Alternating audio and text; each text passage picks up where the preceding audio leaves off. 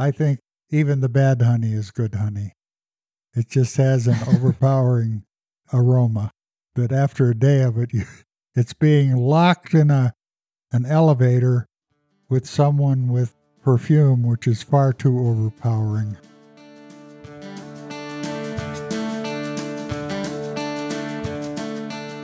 Hello and welcome to Notes from the Bee Yard.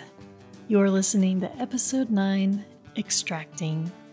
One reason I feel so drawn to beekeeping is because it offers incredible experiences for the senses.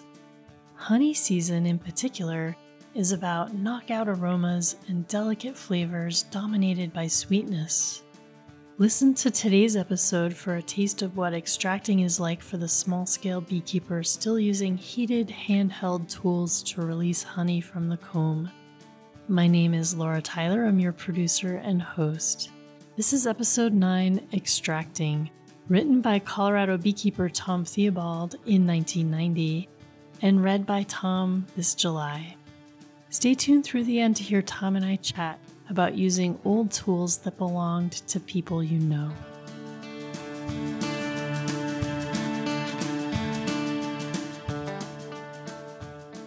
It's rush hour in the country. As I travel down the back roads on these bright September days, a dormant armada of farm equipment has emerged. A few pieces of the fleet are shiny new, but most show the effects of hard use in dust, mud, dirt, sun, and rain. The fields are alive with machines, most of them very expensive, designed to cut, chop, sift, bale, dig, sort, blow, or haul. And from the East Coast to the Central Valley of California, from the Gulf Plain to the Northern Prairie, in the high valleys of Idaho or Montana and the Corn Belt of the Midwest, the scene is much the same. It's harvest time. Beekeepers refer to the harvest as extracting, after the machine which spins the honey from the comb, an extractor. Bringing in the honey is referred to as pulling honey, and this is what I am doing as I travel the back roads and watch the harvest scene unfold, going to my various bee yards pulling honey. For most of us, the extracting starts sometime in August. My harvest will be completed by the end of September, but some of the larger operators may run honey well into November. For larger beekeeping operations, a special building called a honey house is set aside to handle the extracting. In function, a honey house is much like a sugar shack in the maple sugar industry.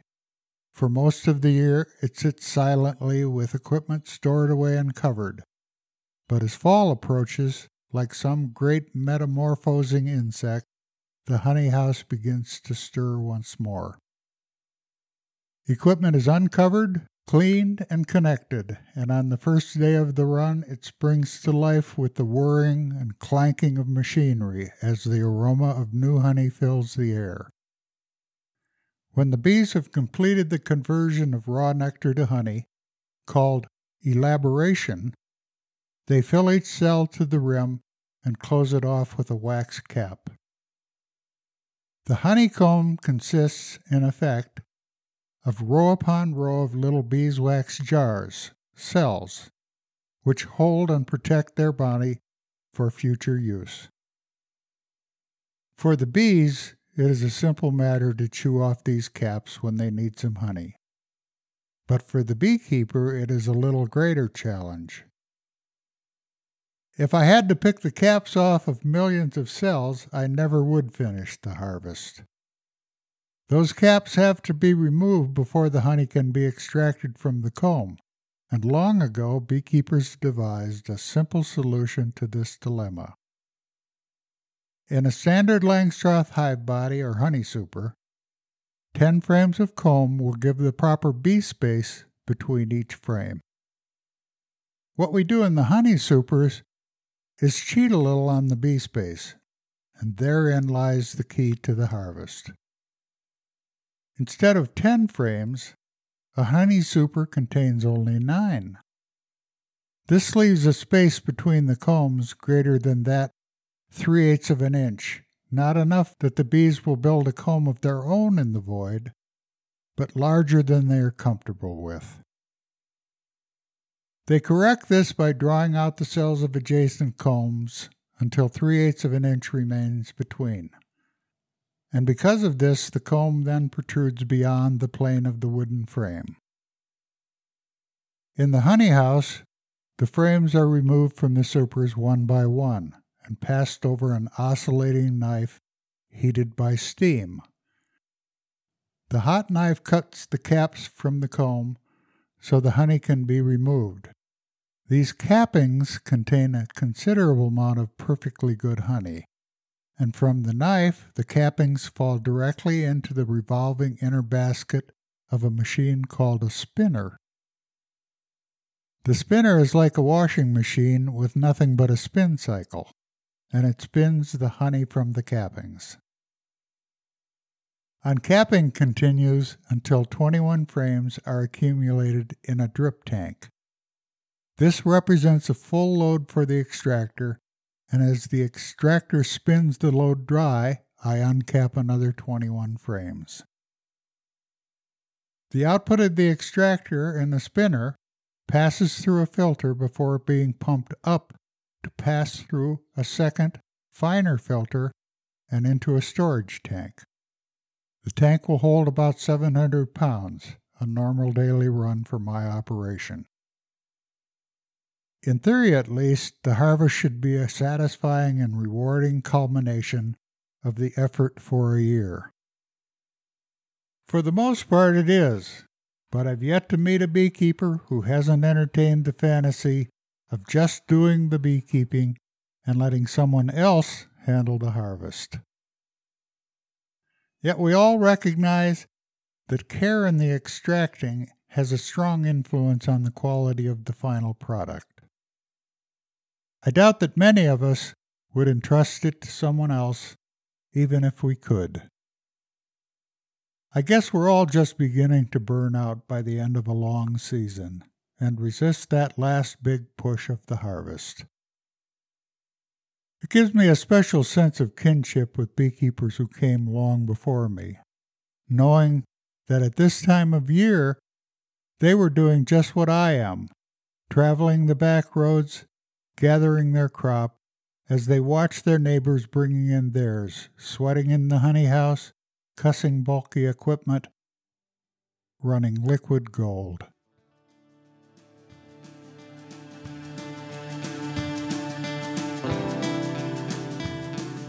Tom, let's talk about the smell of the honey house. Boy, I was reminded of that not 2 hours ago when I found out that there's a bear being seen around the honey house. The bears are attracted to the aromas of fall.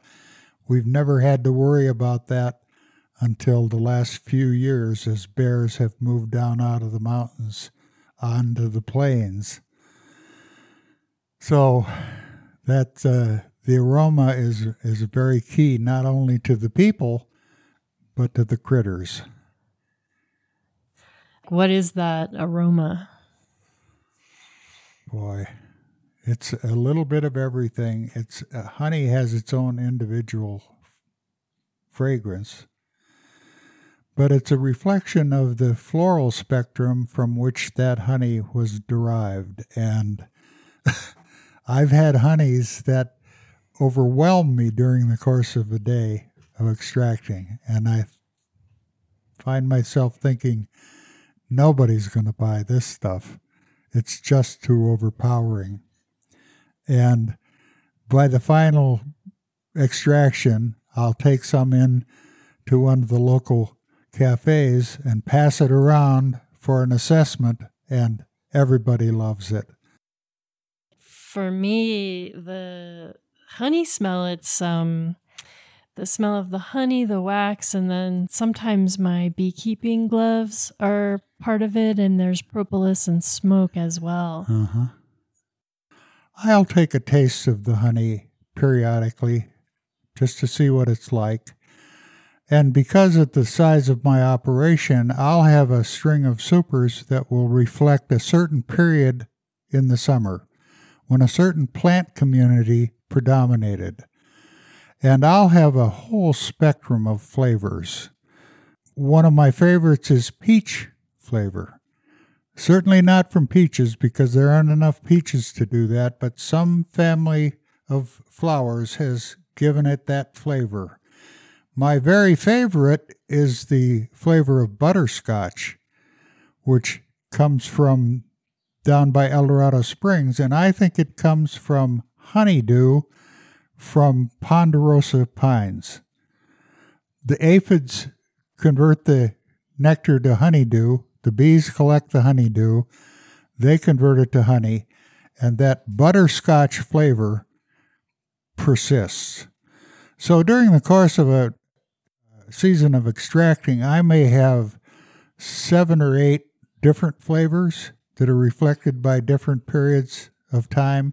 It's a marvel that's denied a hobby beekeeper who may only have 1 or 2 colonies of bees, and you don't get that reflection of the spectrum of flavors that come in during the course of the season.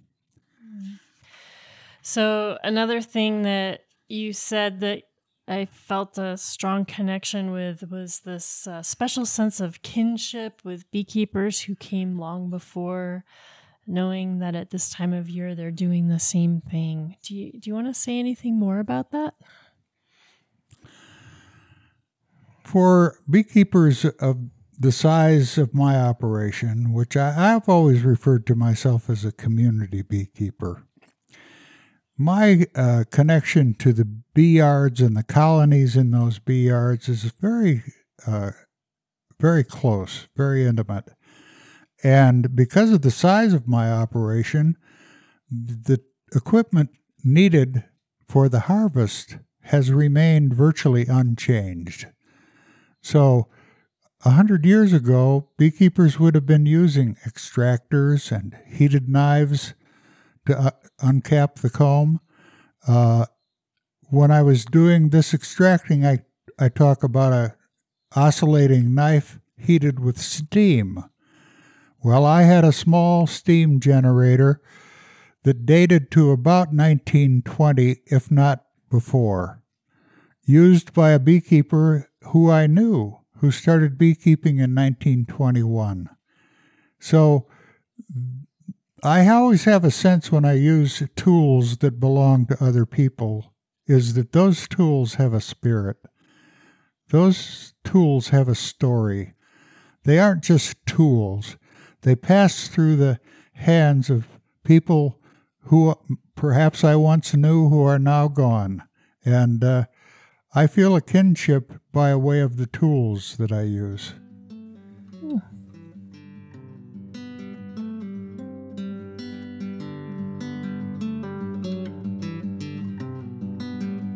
Thank you for listening to Notes from the Bee Yard, a podcast about the joys and disappointments of beekeeping.